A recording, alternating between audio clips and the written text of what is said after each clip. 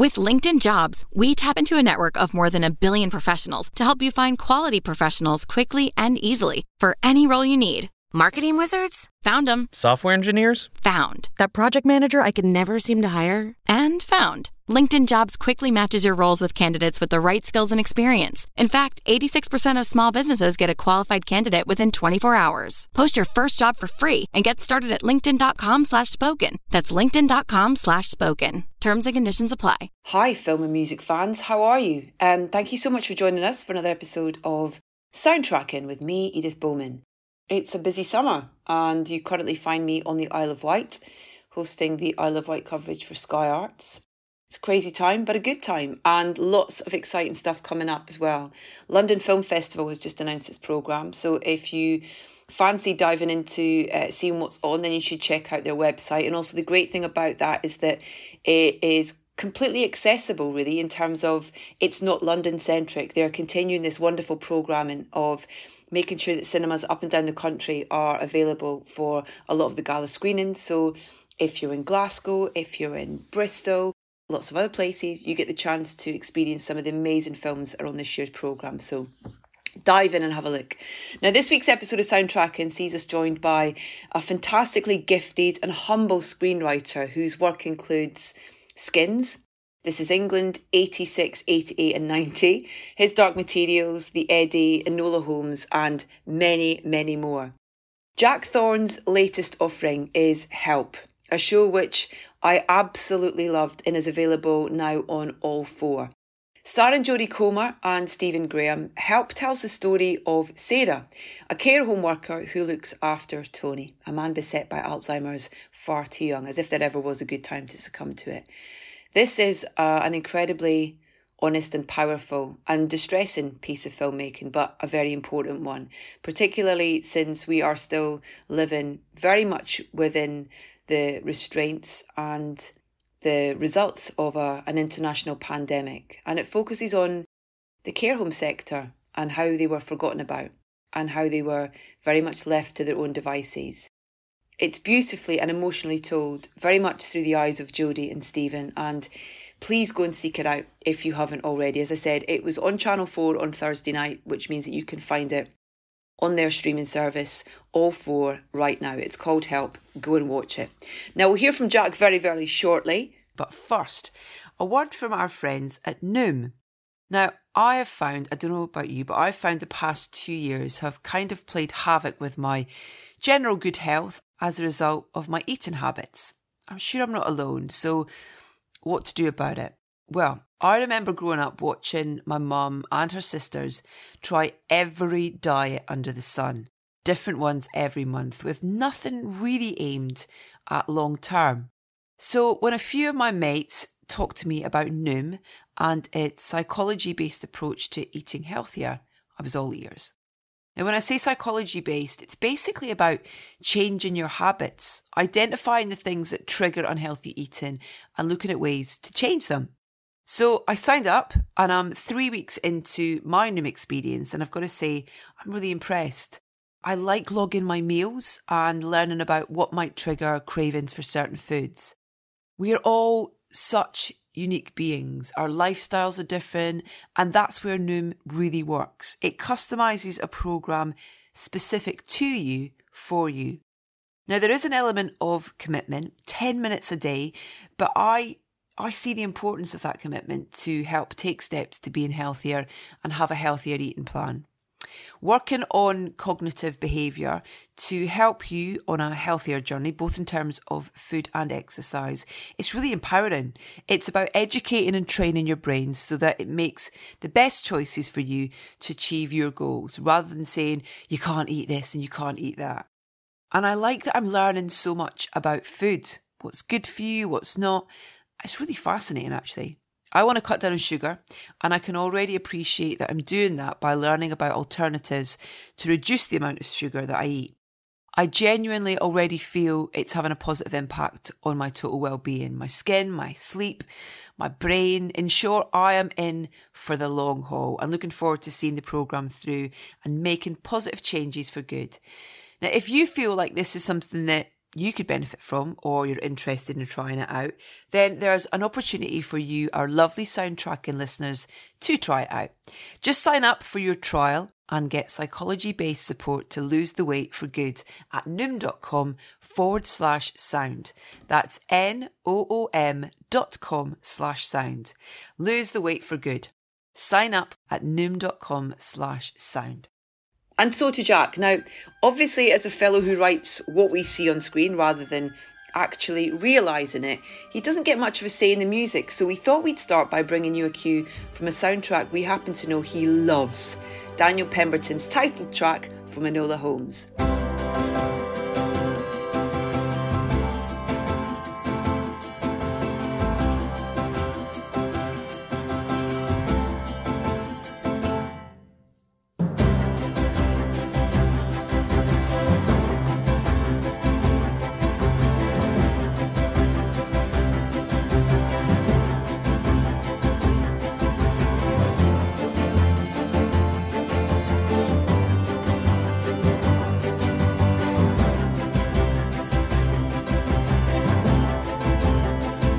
Jack, thank you so much for sparing the time to come and chat to us on Soundtrack. And I know got in touch with you months ago originally going, please come on. What's nice though is we've talked about you loads on the show. Awesome. That's very nice. Well, I hope nice. It could be horrible. Listen, there's so much to talk about with you, and I would be foolish to even think that we could cover like a half of the ground with you that you've worked on one episode of this. But I really wanted to get you on because I really wanted to talk to you and people about help. Because by the time this goes out, it will have been on Channel 4 last night, but people can catch up with it on all four. An amazing piece of storytelling.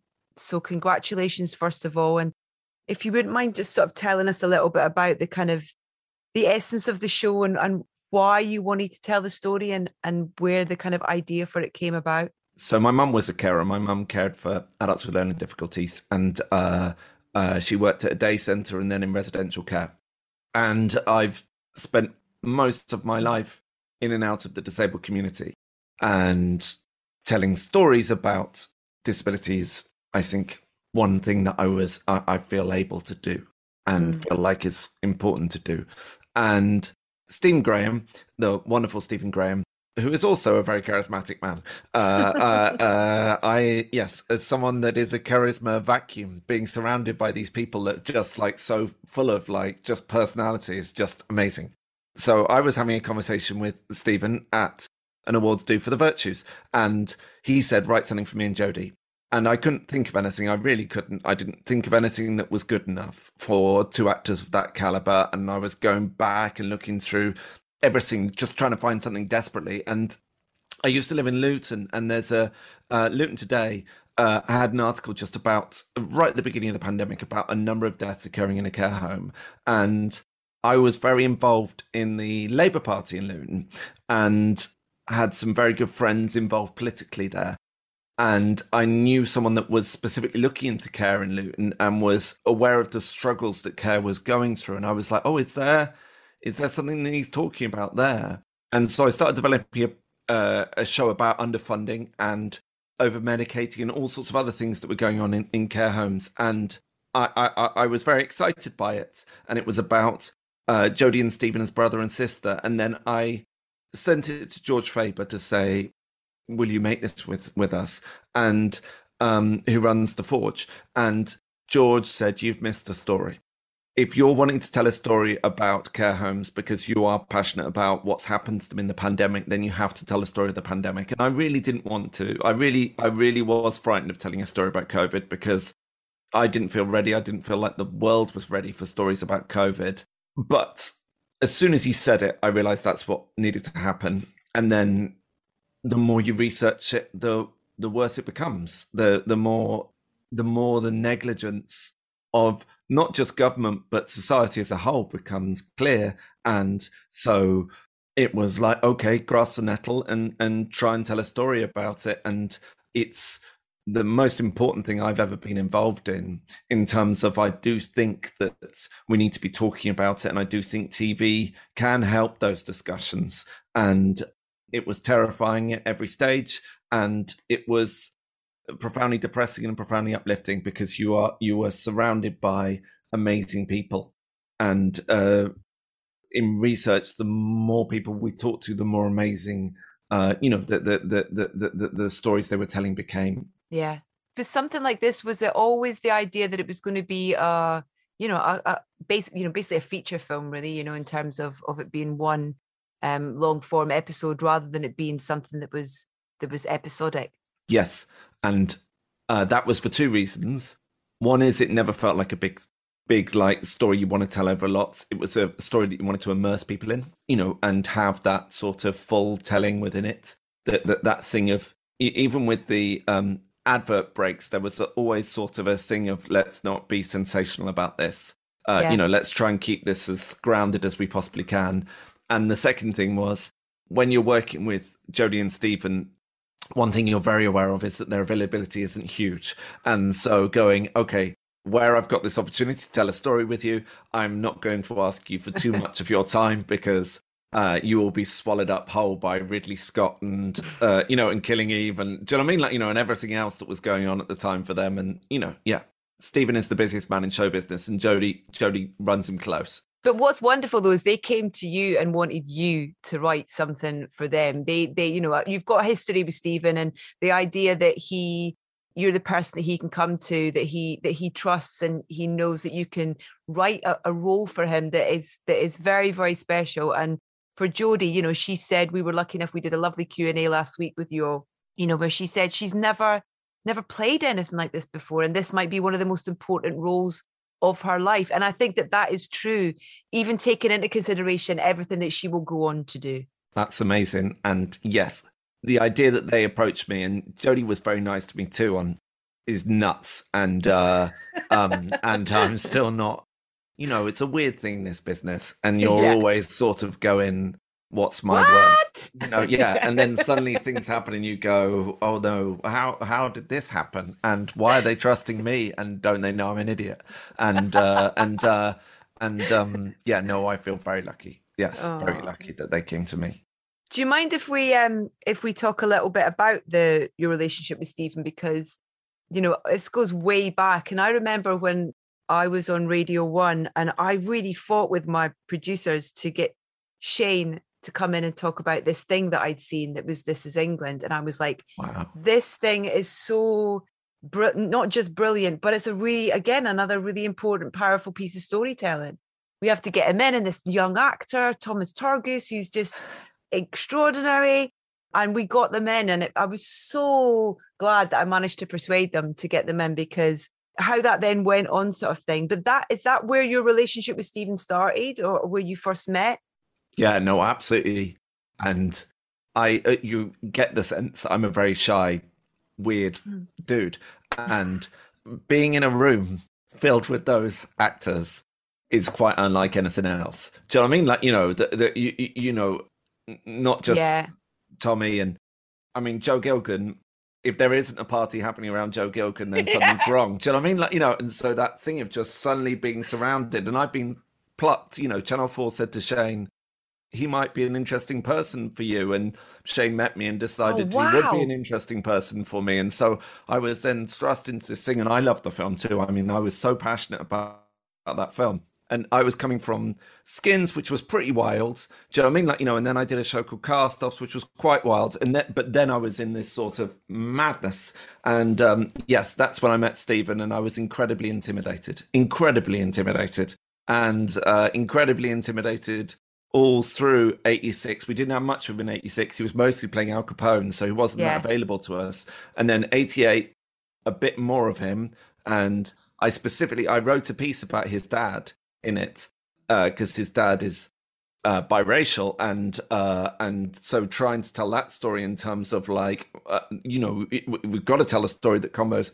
And I wrote a bit about it in 86, actually, and he'd said, no, that's not right for this. And then I wrote a bit about it in 88, and there was a bit of a sort of like, that's not really right for this either. And then 90, I actually got to know him, and the Virtues, I got to know him properly.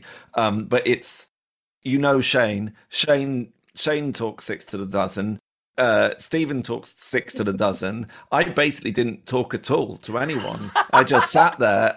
I had this very profound and beautiful thing happening with Shane where we were sort of two very unlike each other, but in a room together a lot. But it works, yeah. Oh, he's still one of the most important people in my life. I love Shane to bits. But yeah, and so, yes, getting to know people in that context, I wasn't very good at it. But, and Shane cast, I'm in this thing in 86. I play a part called Carrot Bum. So cool, because he once had a carrot stuck up his bum. And it happened because I was sat there typing away at the script, and I get a call from Shane, who's on the motorway driving from somewhere to somewhere, which he is always doing. And he said, I need you to play Carrot Bum. And I say, why? And he says, because I can't find another actor lonely or weird enough to play the role. I was like, wow. Yeah. Well, that's our relationship. Thanks. Yeah, absolutely. Yeah. But Skins had music at its core. Music was such a big part of that show. So when you're writing something like Skins, where does music sit when you're writing it? Are you writing it into the script? Are you listening to music? Are there music that are informing characters? How is music part of that conversation at that stage? Yes, in Skins I did write soundtrack in. None of the soundtrack that I wrote in was used. I was directed, my first 2 episodes of Skins were directed by an amazing director called Adam Smith, who also does the visuals for the Chemical Brothers, yeah. So he has music in his soul. So everything that I wrote in wasn't quite good enough for that. That he just there was a moment when we were trying to find. Chris was going wild. Chris was losing his mind, literally. Chris was the character in Skins, yeah. And he used Adam and the Ants. And it was just one of those things where you went, whoa, suddenly the scene just took fire because he had Adam and the Ants playing. And I love music. I'm just not educated enough in it. Don't you ever stop being dandy, showing me you're handsome. Don't you ever stop being dandy, showing me you're handsome. Prince Charming, ridicule is nothing to be scared of. Don't you ever stop being dandy, showing me you're handsome. You don't need to be, though. Music's about emotion anyway. Music's about how it makes you feel, when you get a reaction to it. That's the core of, I think, where the power of music comes through. You can. I always feel slightly intimidated doing this podcast when I speak to composers and I'm out of my depth. But for me, I'm always coming at it as with an emotional attachment and what it's there to do and what it does. I think that's what music is for me, I think. I do always tend to write with a certain piece of music playing, and I'll play it over and over again. And there's some old staples that I rely on, like I listen to A Lark Ascending an awful lot as sort of, when I'm writing something that's got to have that beauty and that nature in it. Yeah, I hear you, but equally I know what my limits are, and yes.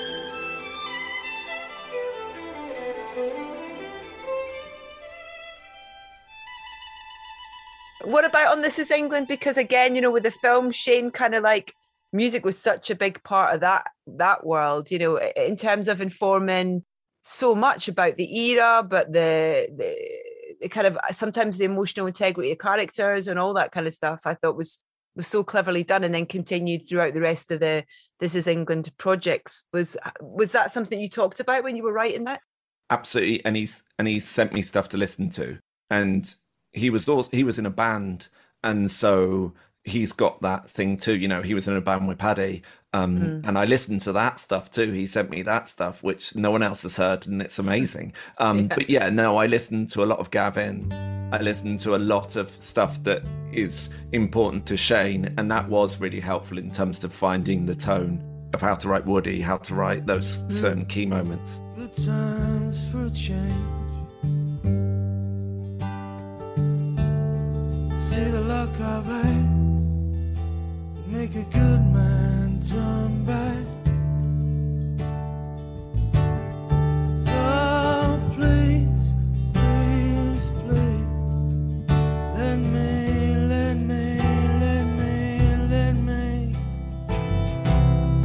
get what I want this time.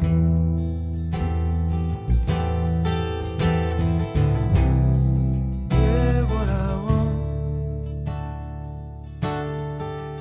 this time. When you're working on a project, you know, you do this brilliant thing where you create fantastic work like Help, then you do these adaptations as well, you know, and there are things like, you know, his Dark Materials, which is like, I can't imagine where you start with something like that, you know, in terms of, I mean, the behemoth amount of just material that's there, sort of thing.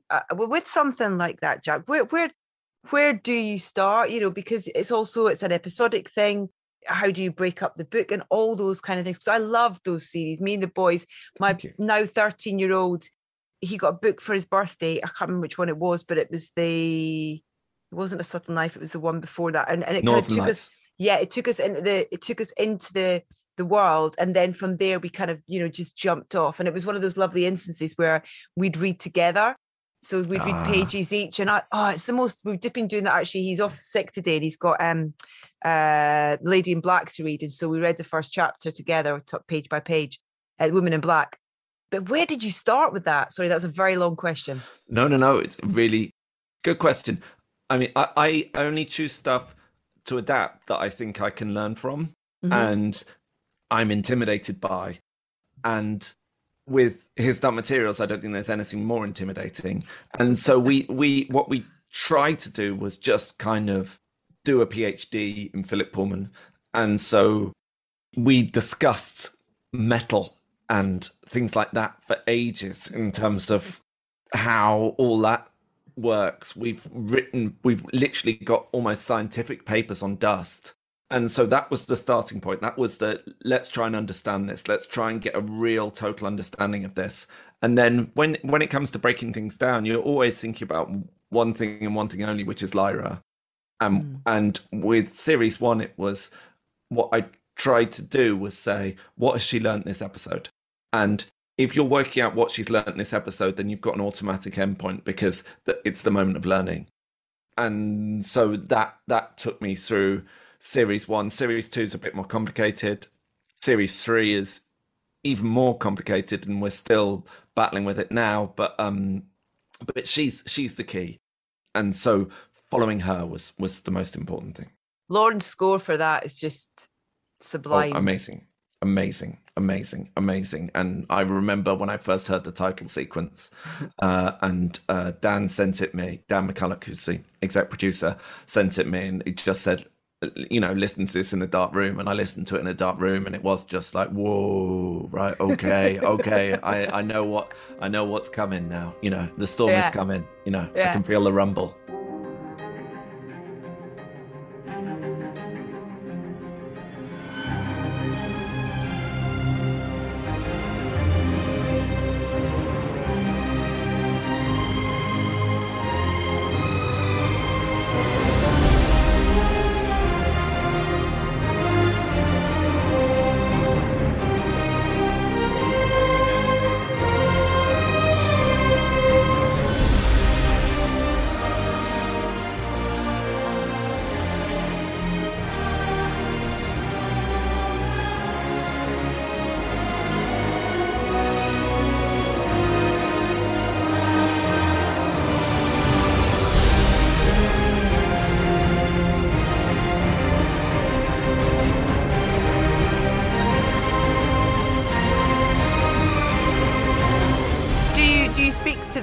directors about that, in terms of you've written the script, you're creating the world, your words and your the way you write those characters, creating the world, and that music's got to fit with that in terms of. So are you ever kind of in conversations about composers or what music you see as being part of it or how you hear it?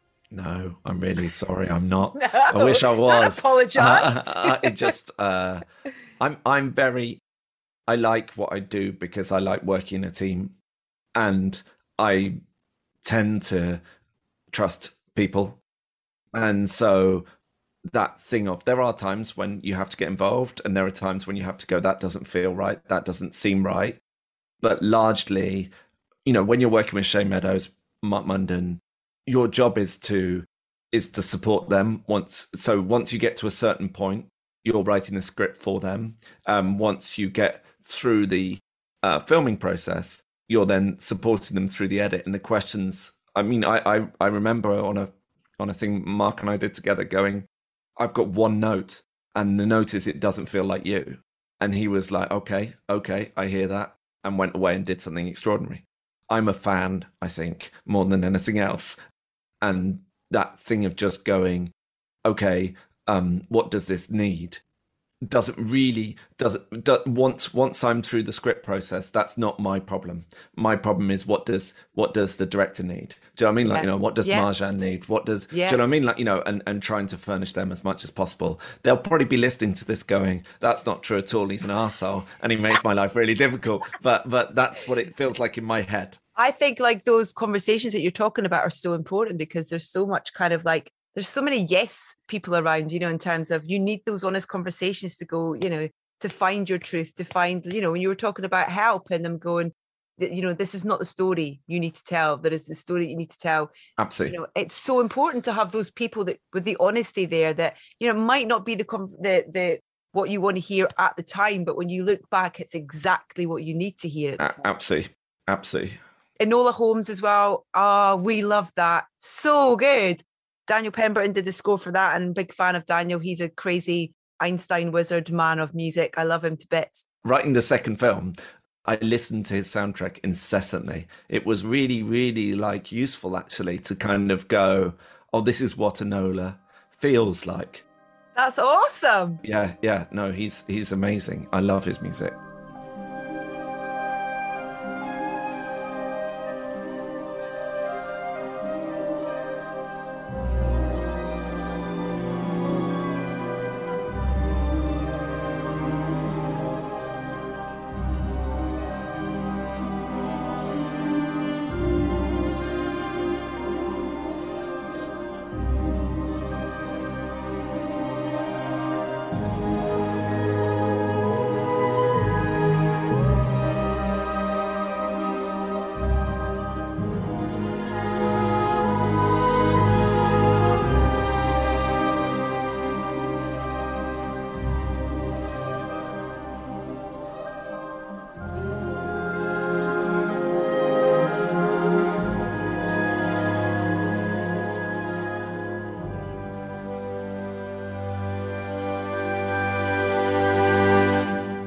Happen much where you're continuing on with something and there's something from, like you say, you're there to write and then facilitate, and then your job's kind of done really, but there is all this work that's done once your role's finished.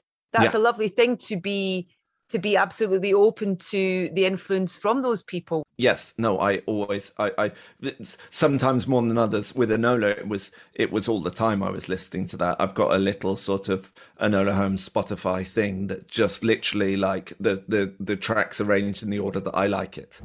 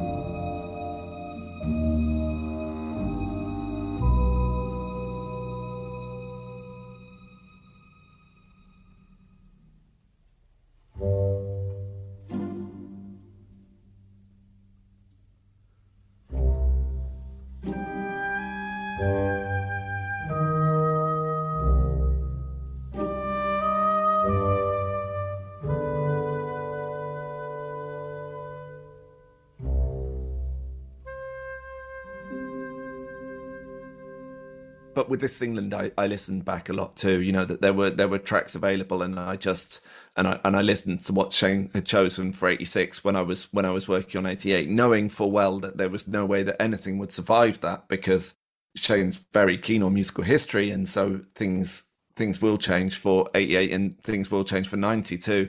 But just, it was always useful to have that sound in my head.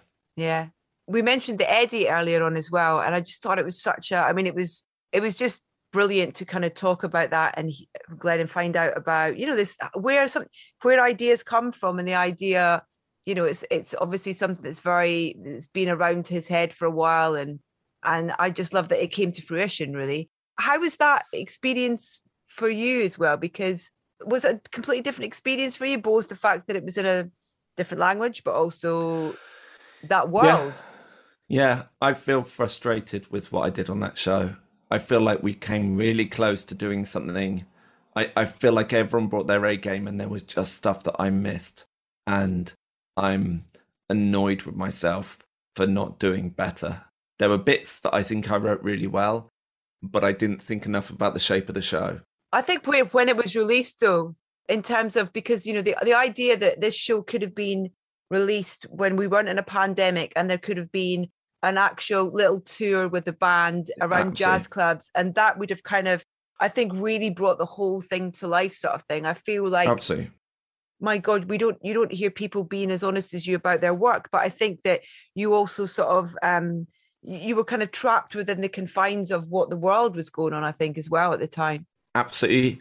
And I'm sure it's the same with your work, that you just sometimes you go, I just missed something. I missed something, and there's a vital piece of the jigsaw missing, and there's a few things that I find myself waking up in the night rewriting, and the Eddy is very high on that list, and I'm irritated that I didn't do better, because everything else was so brilliant, and I just didn't. I could go on. I could write you an essay about what I think I should have done, and it's basically about 5, 6, 7, and 8, where I just didn't. I let the crime plot just disappear a little bit too far in the mix, because I became too involved in the lives of the characters, and I just needed to service it a little bit better. And if I'd serviced it a little bit better, then there would have been just a slightly more pleasing arc in which we could have put the things that really mattered to us, which was telling a story with jazz at its core, and with a jazz feel within it. And, you know, episodes like, particularly Hooters 2, 3 and 4, you know, where we were able to swell. Do you know what I mean? Like, you know, and servicing those and servicing the story, yeah, we were close to something. We were really close to something. And I think I was the bit that wasn't quite good enough, which isn't to say I'm going, you know, like, you know, I'm not going, woe is me. I'm just saying, you know. It's really healthy to kind of critique your own work. It's like, I think it's the only way that it's the only way you can kind of grow as a creative as well, I think. Do you know what I mean? I've gone, no, that's not, you know, I could have done X or Y differently. Tom Harper as well is another brilliant director that you've worked with. I mean, I literally, like, Wild Rose that he worked on prior to the Aeronauts as well was just, it's such a good film. I saw an advert for it on the other night on Film 4 saying that it was having its old school telly debut, and it was like, yes. But I love the Aeronauts. I was lucky enough to do a couple of Q&As with him and Felicity and Eddy, and I just thought it was such a great film, and I was fascinated by it. And I love films that I learn stuff from as well, you know, in terms of just fascinated by that whole world. And also, one of the things that I really wanted to highlight to you as well is how brilliant you write for women. Thank you very much. Thank you. You know, if you think about everything from, like, Felicity's character in Aeronauts to the female characters in This Is England, to Rosamund in Radioactive, and Jodie in Help, you've got this brilliant ability to kind of really just give women good roles to play. That's very kind. I write disability with an agenda. That's not with an agenda. It's something I've always done. And I think at a time when when we are living up to new standards and writing with a new consciousness, I think I probably need to examine a bit why I'm doing it. But yeah, my first play had a female lead. It's always just something I've done, and I don't really understand it, and I probably should understand it a bit better than I do. Why I particularly do it. Oh, you don't need to understand it. You just keep doing it because it's brilliant. What was the thing for you that ignited this beautiful and brilliant creative drive to write? Where did the writing come from? When did you know you wanted to write? It's really, I think, quite banal. I went to university and I wanted to be an actor or a politician. And I went to the Young Labour Conference in 1997, so just after Blair won. Mm-hmm. And it was just before I went to university, and I felt so. I actually was part of a walkout of Tony Blair's speech at that conference, protesting at Clause 4, because I fell in with the Young Labour left because I was so disillusioned with how the conference was run and what it felt like. And I just went, oh, this isn't the world for me. And then I went to uni and started acting and just realised I wasn't good enough. And, you know, those moments where you just go, oh, I can see it in other people in a way that I can't see it in myself. So I decided I'd direct, and I couldn't afford £65 a night, which is what it costs to get the rights to a play. And so I decided to write one of my own, and then fell in love. And it was just as soon as I started doing it, it was like, oh, this is what I'm meant to do. And I've never stopped since, and I'm obsessive about it and psychologically dependent on it. And when I'm in a weird place, my wife will send me up to write. She'll just go write something, and then you'll come down and be a better person. And so, it's my, Wow. I like writing a first draft is still the most exciting thing, which is probably why I write so much. But I feel like so excited when I'm writing, when it's good, which is not to say it's not horrible 13 days out of 14, because that's what writing is. But just that one day of like, oh, this is happening. Yeah. It's just the most exciting feeling. Do you have not a wish list, but do you have things that you want to write? Be that theatre. I mean, I know you've got so much. You that's the thing, is you've done everything, but you've worked across, so many different, whether it be in theatre, whether it be TV, whether it be film. But I wonder if you kind of set yourself goals, or if you have certain things that you want to write either for or about. I think help has changed things a little bit, actually. It's two things, really. I wrote it predominantly during the pandemic. So when I was a bit stiller, we all were still. And I think it helped me do better. I think the script is one that I go, I don't sit there at night going, why did I do that? There's many flaws within it, but just like I don't sit there hurting myself because of it. And so trying to find that stillness is really important. And the other thing is, it felt like that thing of just finding a story where you go, I know exactly what I'm doing. And so that's what I'm looking for. I'm looking for stuff where I go, I know exactly what I'm doing. And I'm sort of trying to judge everything on that at the moment.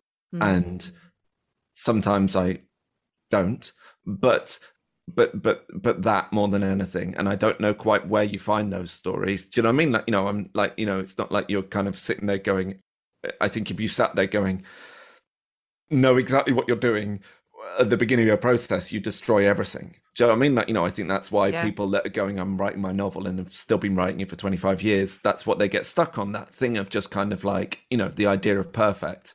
But that's what I'm looking for. That sort of like, just like feeling of sureness, be it political or fantasy. Do you know what I mean? Like, just that I know why this is. Yes. So I'm still looking for that, really. What can we enjoy next? Help obviously is available for people to watch now, and they definitely should, because I think it's one of the most important pieces of drama that's kind of been on TV for a very long time, as well as being thoroughly entertaining and very, very powerful. But what can we see next? Do you know what's out next? I mean, when you look at the list of the things that you're either writing, have written, filming, pre-production, post-production, all that announced, there's a lot. There's a big list there, Jack. But what do you know what we're going to get to see next? There's a film called Then Barbara Met Alan, which has been called many different names. It's about the passing of the Disability Discrimination Act, and particularly about a group called Disability Action Network, Dan. And Ruth Madeley's in the lead, and it's all disabled cast. And Brilliant. I wrote it with a brilliant writer called Genevieve Barr, who's also acted in quite a lot of my stuff. And she's amazing. And Bruce Goodison and Amit Sharma have directed it. And we're in the edit now, and it's difficult, and we're trying to find our way through it. But there's some incredible performances in it, and it's a story that needs telling. Amazing! I can't wait, and I'll let my kids know about Enola Holmes too as well, because we loved it. We're literally, it's the read through on Thursday. So we are go. Great. And it's very exciting. Yes. Brilliant. Jack, it's been an absolute pleasure to get to chat to you. I hope we get to do it again soon. And also congratulations on your Edinburgh TV Festival McTaggart lecture as well. I thought it was fantastic. If people want to read it, they can read it online. I thought it was brilliant. You did such a great job. So well done on that as well. Thanks. I was trying to represent a lot of people, and it was weird. And I don't, I said in the thing, I don't think anyone would have wanted me to say this, but it just felt like a platform. Do you know what I mean? Like, I was given a platform for a moment, and it was that thing of just kind of like, okay, let's talk about the things that my friends and I are going through in this. It was brilliant. It was so good. Yeah. Listen, take care. Let you get back to your happy place in writing. It's not happy today. To be honest, it's not happy today. Oh, okay. But happiness is always just around the corner, hopefully. And I'm taking that piece of advice into the rest of the week with me. Jack, really great to chat to you. Thank you so much for your time, and I hope to see you soon. Awesome. Thank you. Hope your son gets better. Thanks a lot. Bye. Bye-bye. Bye-bye. I know I took for granted everything that I finally understanding just what we had. Want it so bad. I want to be part of your dream. I didn't know that all the days were numbered. I let it go, and on I slumbered. Now right away, what will it take? All I can do is reach out to you, and on a day goes by, I try to follow you, but all I do is get lost and fall further behind. From former guest on the show, that's Glenn Ballard's music from the Eddy, That's Not a Day Goes By, rounding off this latest episode of Soundtracking with the wonderful Jack Thorne. My huge thanks to Jack for taking the time to talk to us. As I said, Help is available to watch on All 4 now, with loads of his other work on offer across various platforms. If you take time to look it up, it is well worth it, I assure you. Please head to edithbowman.com. You can listen to every single episode of Soundtracking, including my conversation with Glenn Ballard, who not only wrote the music for the Eddy, but is also responsible for one of the greatest anthems of all time, Hold On by Wilson Phillips. You can follow us on Facebook, Instagram and Twitter. We are at Soundtracking UK, and please do keep telling everyone you know about us if you like what you hear. Join me next week for another conversation into the world of music and film. I very much look forward to the pleasure of your company then.